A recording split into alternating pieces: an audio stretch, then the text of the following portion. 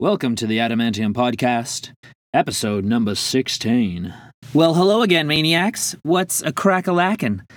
If you grew up in the same time as I did, late 90s, early 2000s, you are going to very much appreciate this episode. We've got William Ryan Key, the lead singer of Yellowcard, on the podcast. So Ryan just released his first solo EP. It's called 13. It's an acoustic album. It's pretty cool stuff. He's also opening and playing with Newfound Glory as a backing musician, which is also really cool. He sat down with us before the show at the Phoenix Concert Theater for this podcast, which is maybe the coolest of them all. We talk about the new album. We talk about touring right now, what he's up to. We talk about comic books, movies, Star Wars. We talk about quite a bit about playing with Linkin Park. We got a really cool conversation for you. I'm really excited to share it with you guys. But before we get into it, get on your laptop, your smartphone, your tablet, visit theadamantium.com, join the mailing list, follow us on social media, Facebook, Instagram, Twitter. If you're listening on iTunes, please be so kind as to leave us a review and give us a rating. Much, much appreciated.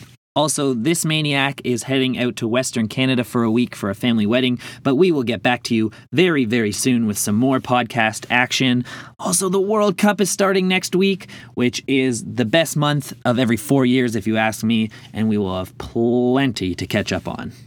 Alrighty then. So, one more thing we do here on the Adamantium Podcast when we have a musical guest is 5 songs recommended to you by the Adamantium, in case maybe you've never listened to Yellowcard before.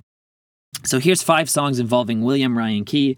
The first is the first single off of the 13 EP. It's called Vultures. It's really cool. Check it out. And here's 4 Yellowcard songs. We've got number 4, For You and Your Denial. Number 3, Lights and Sound. Number 2, Way Away. And of course, no Yellowcard recommendation list would be complete without the classic Ocean Avenue, a song that defined my high school years and growing up. So, give those songs a listen after the podcast, or you can pause and go check them out now, or you can check them out on your way to work, while you're at the grocery store, or while you're sitting on the can. I don't judge. Do what you gotta do. But if you're gonna pause, you better pause quickly, because we're about to start episode number 16 of the Adamantium Podcast featuring William Ryan Key. Enjoy, maniacs.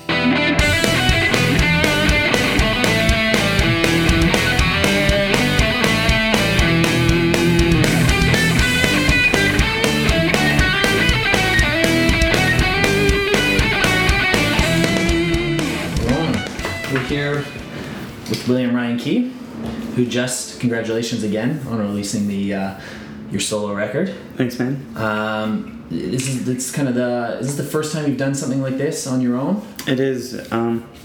Yellowcard took a hiatus in 2008, and I wrote some songs with a friend of mine named Sean O'Donnell. And he ended up playing bass in Yellowcard for a bit and on one of our records. But me and Sean and Ryan Mendez, Yellowcard's guitarist, were writing and recording some songs, but we never properly released them or put anything like for real together. So. And even that was like going to be a band. So right. This is definitely the first time I've done anything just on my own. Fully on your own. And when I was listening to it, it's very soulful, very lyrical, very heartfelt. How would you describe it to our listeners if they're interested in checking it out? I mean, when I was asked to choose a genre for iTunes and Spotify and stuff, right. I just picked singer-songwriter. Okay. But I mean, I've kind of been calling it ambient acoustic. Okay. To kind of come up with a description of the sound, you know. Pulled from a lot of influences. I mean, I've always been a fan of a big fan of many singer-songwriter guys, whether it's Bruce Springsteen or Ryan Adams or everyone in between. So I've Elliott Smith was growing up, was a huge influence on me, and I think you can hear a lot of that on the EP. It was funny when it was described to me when they said, Ryan's available, here's his new stuff. It's Elliott Smith meets Ben Gibbard is what I was. I mean, that's so like people. Yeah. I've read some of those exact comparisons with those exact names in like several reviews, and it just blows my mind. And that, I mean, and this is like the kind of thing you say when people are like, "Come on, man, you don't give yourself enough credit," you know. Right. But Yellowcard was such a specific thing, and it was in such a specific genre. And but that said, as a band, we did really try, especially on our last couple records, to kind of break the mold from that genre and not try not to sort of just be the one thing. Right. And we were definitely, I think, at the end, sort of evolving into more just kind of a rock and roll band, and that's where we would have gone if we had kept going. I think that's where we wanted to go. So, but for me to step out and be, compared to these artists that are just like just completely on another planet from what I've done before, and artists that I respect and have listened to and looked up to, it's just it's huge. It's a huge compliment. It's just crazy. So. But there's also an element to the music that comes from my like post-rock influence. I've been listening to a lot of instrumental music for the last 10 plus years. I've been Can you give us some examples? Yeah, I'm a big fan of Explosions in the Sky and Mogwai and Hammock and stuff like just kind of like shoegazy evolved into like instrumental post-rock stuff is what post-rock is the genre that those bands get pigeonholed into, right? Because there has to be a label for everything. Everything's gotta have, but just that sort of atmospheric instrumental reverby spacey guitar kind of stuff. Yeah, that was something I wanted to bring into these songs, and so I brought in my friend Arun Bali, who plays guitar in the band Saves the Day, but he's also a producer, mixer, and he kind of has this cool, just a cool factor, a cool kind of analog vintage style, and I'm used to making these big, shiny, slick rock records, and so I wanted to bring him in to produce it with me to kind of bring some of that sound to it, and also some of the guitar work, and coach me through. He's just an insane guitar player, so just coach me through some of the stuff I wanted to realize on guitar-wise and stuff on the record, because I wanted to use guitars to make the sounds, but I didn't necessarily want it to sound like guitars. I'm playing the songs live with just a couple of tracks running along with me. Running those, just me on stage. It would be cool if it takes off to the point where I can bring a couple buddies on the road with me playing guitar. That would be amazing. But right now, it's 2018. No one gives a shit if you have a laptop on stage or whatever. And it's not like I'm singing to a vocal track. It's just, it fills out the songs, I think, in the way that they're meant to be realized and meant to be heard. Of course, I almost think it's expected at this. Yeah, and especially playing in front of some of these Newfound Glory shows, playing in front of 2,000 or 3,000 people. It's like you really want to, compared to the full bands that are playing after me. I wanted to make the songs as full sounding as I could. Of course. But that said, I didn't want those tracks. I had that in mind when I was recording and writing and performing. It was in my mind, and I didn't want it to sound like there's just this ripping guitar part that's being played that no one is playing on stage. So what we did is we used the guitars to kind of just create a soundscape that's very it doesn't necessarily sound like a guitar playing. So it was cool having Arun on board, and he was an awesome springboard for ideas, and I think some of these Elliott Smith, Ben Gibbard, type comparisons are coming because a lot of Arun's production style was brought into the project as well. Yeah, it's funny you mentioned that because I think it's almost expected now. I had a band called Camelot on the podcast a couple of weeks ago, and they're like a symphonic metal band. It's they don't have a full symphony on the stage with them. Exactly. So. Yeah, it's cool. And same with actually you were saying about how you have to label everything. It's funny, I have the same thing with the podcast, and every musician I interview is a different style, so and they don't even have just interview on there. It's so I've got to pick, and I don't even have just music too. It's I've had our mayor, I'm like, what genre is that? Yeah, exactly. There's no politician. Right. But the first single off 13 is called Vultures. Can you tell us maybe a little bit behind the inspiration behind that song, or where the lyrics came from? Or it's also tough calling it a single. We're not really we just needed to put a song out, but we're doing we're doing a music video for another song. We're just we're kind of just throwing them all out there. Okay. But Vultures, it's pretty on the chin. It's just, I think it's a song just kind of about a relationship that's sort of beyond repair. It's kind of and kind of finding your place in it. And I guess, I don't know if you're an honest songwriter. When you're writing songs, you're never really taking the higher road. It's kind of like, I think, a time when you really bear your feelings and your thoughts, like sometimes even in a bad way, even, you know, like whether you're judging someone or you're, but it's just it's an expression, you know, writing these songs. It's being your most honest self. Exactly. Yeah. So the song is I think also the energy of Vultures too, like the kind of faster strumming pattern and stuff. The reason we put that one out first was just because it felt like it might bridge the gap the best. Okay. As far as bringing fans over. Yeah. You know, so but lyrically, yeah, it's just about a tough time that I went through with someone in my life. Okay. And my thoughts about it. All right. And I saw that you premiered the song at the Wales Comic-Con. Yeah. Yeah. Was that just by chance? Is that something you wanted to do? It was just I had just finished recording, and so I finally had a new song I could actually play live. Okay.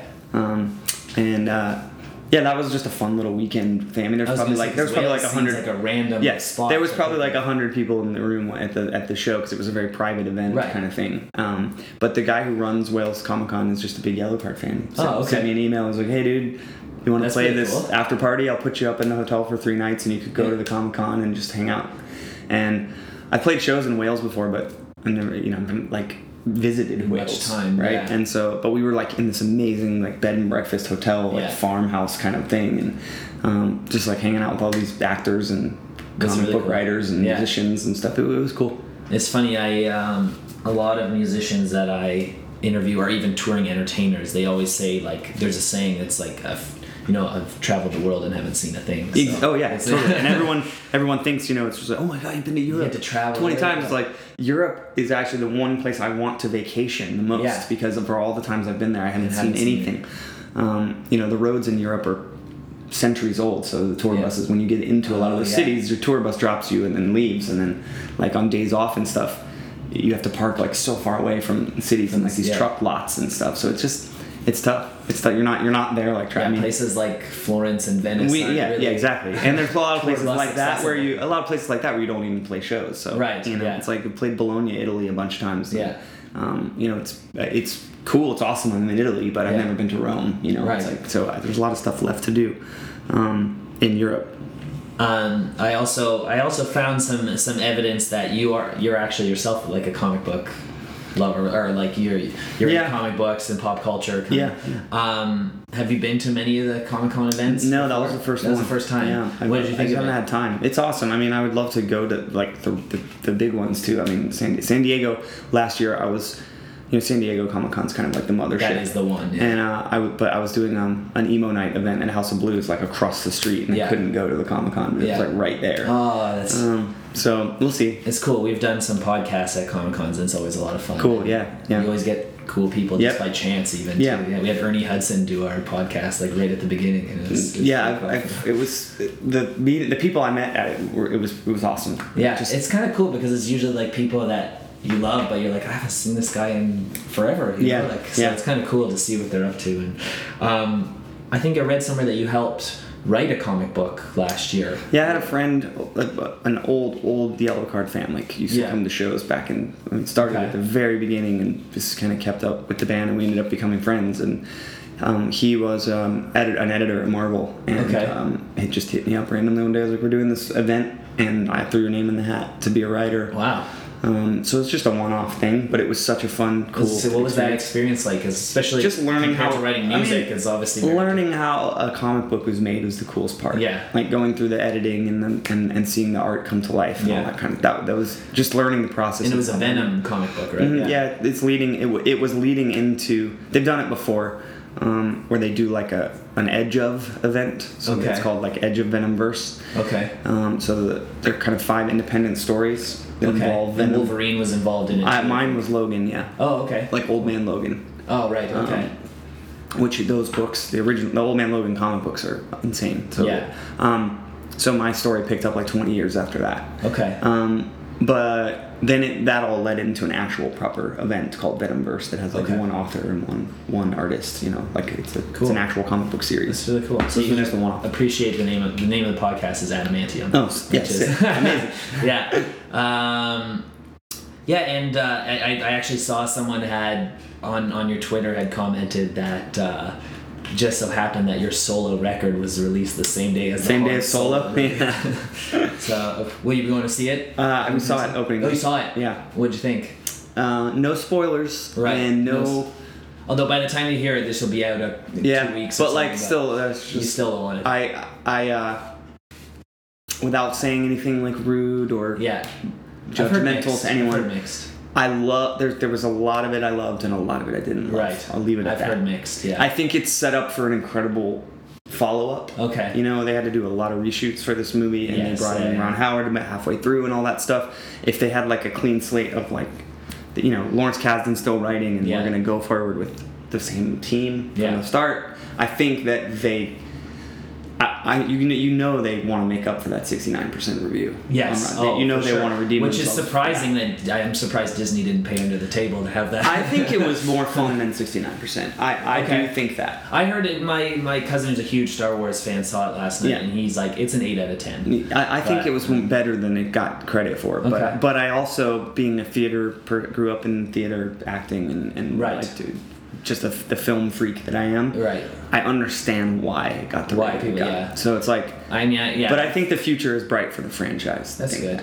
Yeah, I mean, I've heard some snarky comments like it's the best one since Last Jedi. Yeah. It's like, yeah. But I'm supposed to go take my little cousin tomorrow to see it. It's fun, man. Yeah, it's a fun movie. A bunch of friends that went to film school and they're like the snobby. Yeah. And they're like boycotting it, and I'm like, just go and enjoy it. Why are they boycotting it? Because for one, they're like diehard Star Wars fans. They don't like that Disney took over. Oh, you know what I mean? Okay, so they're just boycotting Solo and. No.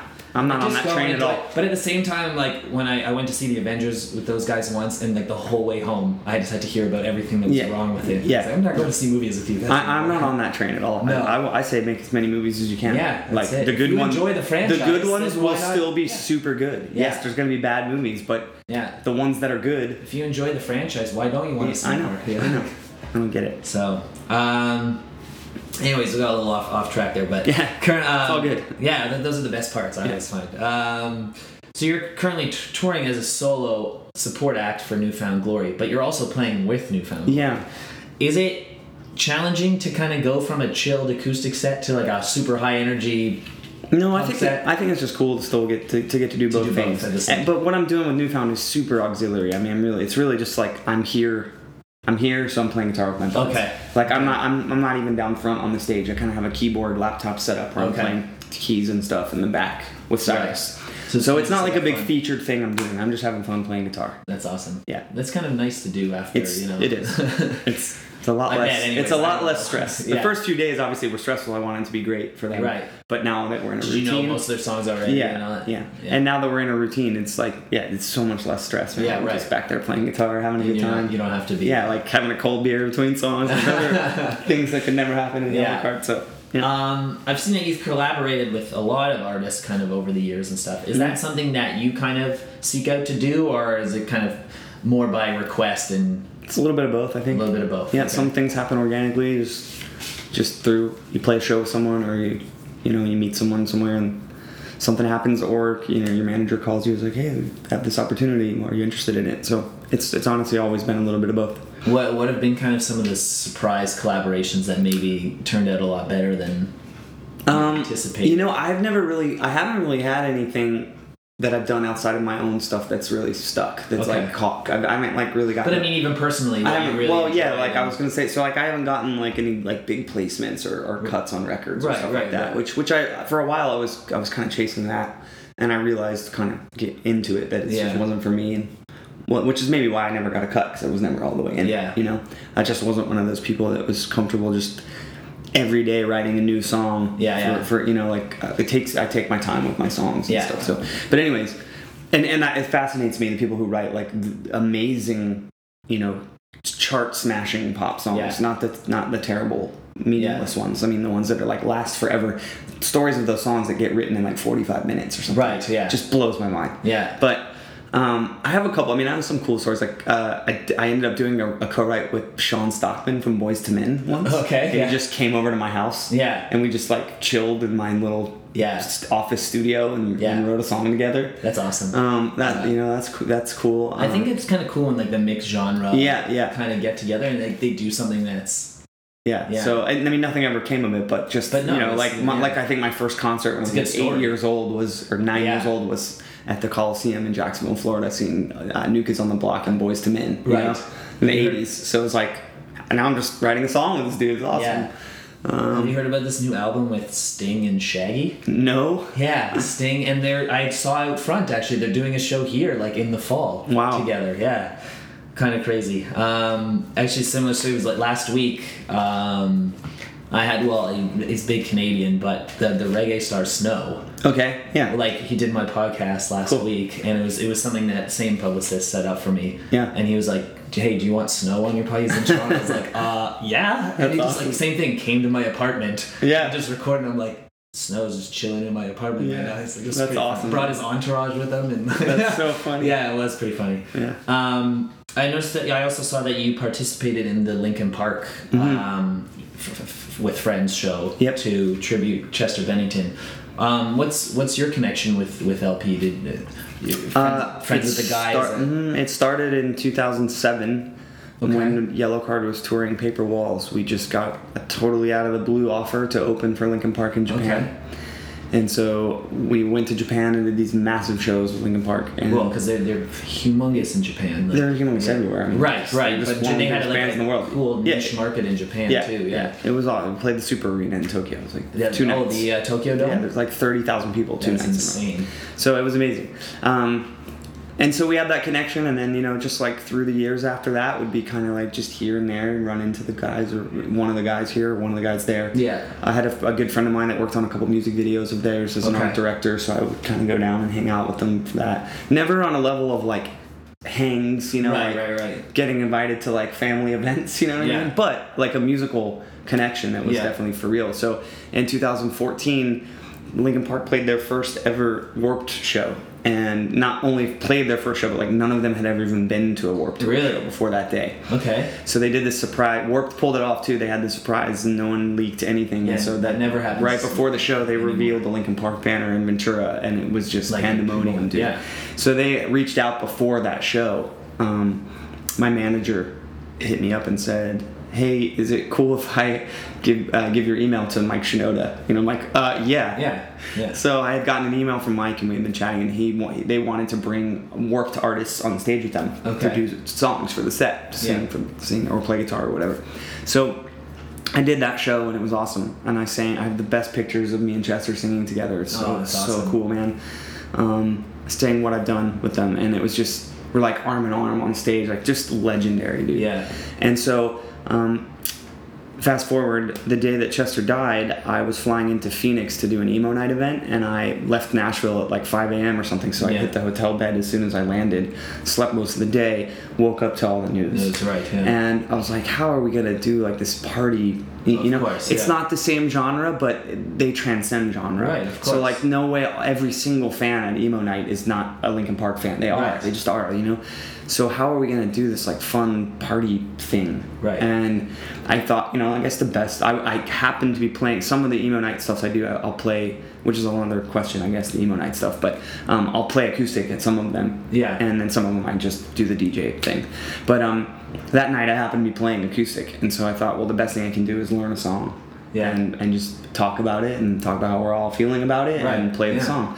And again, so Chester and I weren't like texting buddies, you know? Right. But every encounter I had with him, and every experience I had around him, positive, a full tour and a couple of shows, and he was just such a positive force. So it was a shocking thing to me. I mean, I know he struggled his whole life, but with depression and stuff. But just, I never saw any of that. Yeah. He was, before I went on in 2014, I was so nervous to get up there and do that. And he just walked up to me. There's a video of it I posted actually. That's the moment that he walked up to me and was like, "Hey man, you're gonna be good, dude. You're gonna kill it," And so I learned "Shadow of the Day," which has always been one of my favorite Linkin Park songs. That's it. And I just covered it acoustic. And for me, like on my level, it went viral-ish, a couple 100,000 views. Like that's, it wasn't like huge, but either way, it got out there and spread around me playing this song. And so a couple months later, I got an email. And it's funny, it had been so long since Mike had emailed me or reached out to me. His email signature is very... discreet. Okay. So I didn't know who it was. Right. I was like, it said, "Hey man, is this still a good email for you? Would love to get on the phone and talk to you about something we're working on." Okay. Right, signature. And I was like, who is this? Yeah. And it took me like a day, and I was like, oh shit, I remember that same email from Warped Tour 2 years ago, or whatever, 3 years ago. And so anyways, I wrote him back, here's my number. He called me like 30 seconds later. So then I'm just on the phone with Shinoda for like a half hour. We're just talking about it. And he asked me to do the show, this tribute show at Hollywood Bowl. And this was going to be different than Warped Tour, because Warped Tour, Chester and I were like kind of singing together. This was like, no dude, you are going to sing the song. Yeah. Like you're going to step out on stage and be the lead singer of Linkin Park. Just you or no, with the band? I sang like lead vocals for Linkin Park for 4 minutes. Yeah. It was crazy. So the shout, because my next question was gonna be, how did those songs get chosen? Well, it came from me covering it, and I asked him. I was like, "Hey man, I'm not saying, I don't know how to word this. I forget what I said, but not doing the like woe is me pity party thing. That's not what I was doing at all. I was like, dude, look, I just want to put this out there that song is." It's about depression. It sort of leans toward being about suicide and stuff like that. And it's going to be a big moment in the show for fans. Are you sure you don't want someone like more famous to do that song? Yeah. And he was like, nope. The song. We saw you play the song, and if that's what you want to do, we want you to do it. We all want to do it that way. So it was. That's really cool. It was crazy, man. I've never even been to the Hollywood Bowl, so doing the show, first thing at Hollywood Bowl was stepping out on stage with Linkin Park. Were you nervous? Oh, I was terrified. Yeah. But when you get on stage, does it kind of like sometimes it does, sometimes it doesn't. Still, but that night, you were shaking on stage? No, that night once I walked out, it just washed away. Okay. I feel like being a part of what it was too. Yeah, it probably made you feel pretty. It did. Yeah, it did. So. And then you did a U2 cover as well with them. Yeah. And what was the inspiration behind that? That was just Mike being like, hey, we did this cool mashup with U2 with or without you in rehearsal. And I'm like, so now they did it. Now I need to sing one of the heaviest Linkin Park songs, subject matter wise, in front of a sold out Hollywood Bowl, and then we're just gonna cover U2. No big deal. Yeah. So I was nervous. One of the most classic songs of all time. I was nervous. That's awesome. You guys, you played your final show with Yellowcard just over a year ago. Yep. What was the decision to retire the band, I guess? Was that because you wanted to, or everyone wanted to do other projects, or what was, how come you guys decided to? That's a long story. Right? That's a very long story. Is there a short answer? It was just time. Okay. That's, And I mean, I don't know. It's not supposed to be a downer question. No. The reason being, also, I wanted to ask because Yellowcard, they've had a hiatus before. Yeah. Do you think it's something that the guys might come together again? Unfortunately, no. You think we won't be one of those bands that does the reunion thing 2, 3, 4 times. The farewell tour. That tour we did was so important and special for fans and for us, and it would just devalue it in so many ways. Mm-hmm. So. I mean, I know even if fans would be like, we don't care, we're fine with it, but for us it was exactly, and it ended up being exactly the way we wanted it to be. Sometimes it's important to know, I mean, we probably could have pulled it out for a while longer or whatever, but we just, we took our time coming to the decision, and in the end it was the decision that we made. So I think that's, I think that's important because you don't want to be, when time's time, it's I think it's kind of mature to know when time's time, and you guys are young enough that you can do your own other stuff as well, That was part of it. Yeah, I mean, you don't I've heard the last 2-3 years Motley Crue was touring, it was just pretty much for money, you know? They didn't like each other, it was the same show every night, and and it was definitely part of that was also okay, well, if we're going to do it, let's do it, because if we wait too much longer, it's going to be really hard to transition into whatever is next. Right. So. All right, well, now, I mean, things have come full, so you've got a new album out. Things are looking pretty. Yeah, man. I don't know. We'll see, dude. I've learned a lot over the years about getting your hopes up, and I'm really trying to just one day at a time play these shows. I'm taking every single little thing with like the utmost gratitude, and it's just, you know, I mean, the EP initially started out as I'm doing this Newfound Glory tour. They asked me to do this tour. It would be cool to have some music to sell at the merch. Right. Okay. table. That was really my motivation. Yeah. So the fact that it's gone like out and gotten all these crazy reviews, and it's, I don't know if it still is, but all day yesterday it was the #1 album on the iTunes charts in the singer-songwriter genre, and like I broke the top 40. Like that's just with no record label and no promotion, and you know. So it's turning into something more, I think, than when I say we, like me and my manager and people like that we thought it would ever be. So we're all extremely excited. I have a new totally new team working with me, around me, which is cool and refreshing, and everyone's just. It was originally going to be this kind of like, hey bud, will you help me kind of manage this like little thing I'm doing? You know, I just need help like getting it up online, and if I have any trouble on the tour or whatever, he's like, yeah, sure. And now it's a kind of a full-on thing, and everyone's really excited about that. So I don't know, we'll see. Do you think that do you think it's because you have that Yellowcard, that strong Yellowcard fan base, or do you think there's probably new people that are fan of the singer-songwriter genre? I think right now it's got to be the core of it. Core Yellow, for sure. And they're glad that you know. But that's all gonna come down to the like type of touring that I do, and you know whether we do end up working with a record company or not. You know, like what kind of record company that's gonna be, and what kind of artists are signed there, and what kind of artists I end up touring with, because that's like we talked about at the very beginning of our hang. You know, some of the comparisons that the music is getting was really blowing me away. But I think, you know, that's the kind of stuff I would like to do as far as touring. You know, I would like to.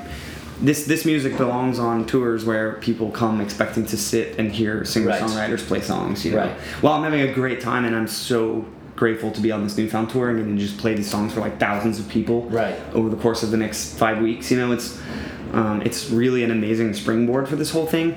But you know, this isn't necessarily the genre or the type of show. Getting it out there, exactly. You know? But like and it's going really well on these shows, so I can't even imagine how cool the vibe would be. Well, I mean, look at Dallas Green. I don't think he ever expected City and Color to blow up the way it did. You know? Exactly. Almost bigger than Alexis on Fire. You know? So we'll see what happens. Yeah, that's great, man. Is there anything that's kind of on ideas you have? Anything on your mind that you want to still do next, or?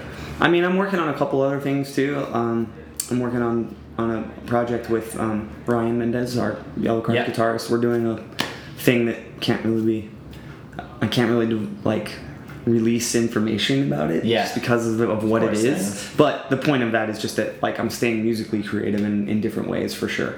But for the solo stuff, I mean, we're already talking about making another EP over the summer. Awesome. That's amazing. That's a good thing, you know? That's great. Well, congratulations on everything so far. I'm glad it's going well. And have a great show tonight. Thank you. Thank you for being on the show. Of course, man. Thanks for having me. Appreciate it. Yeah. Thank you. No worries.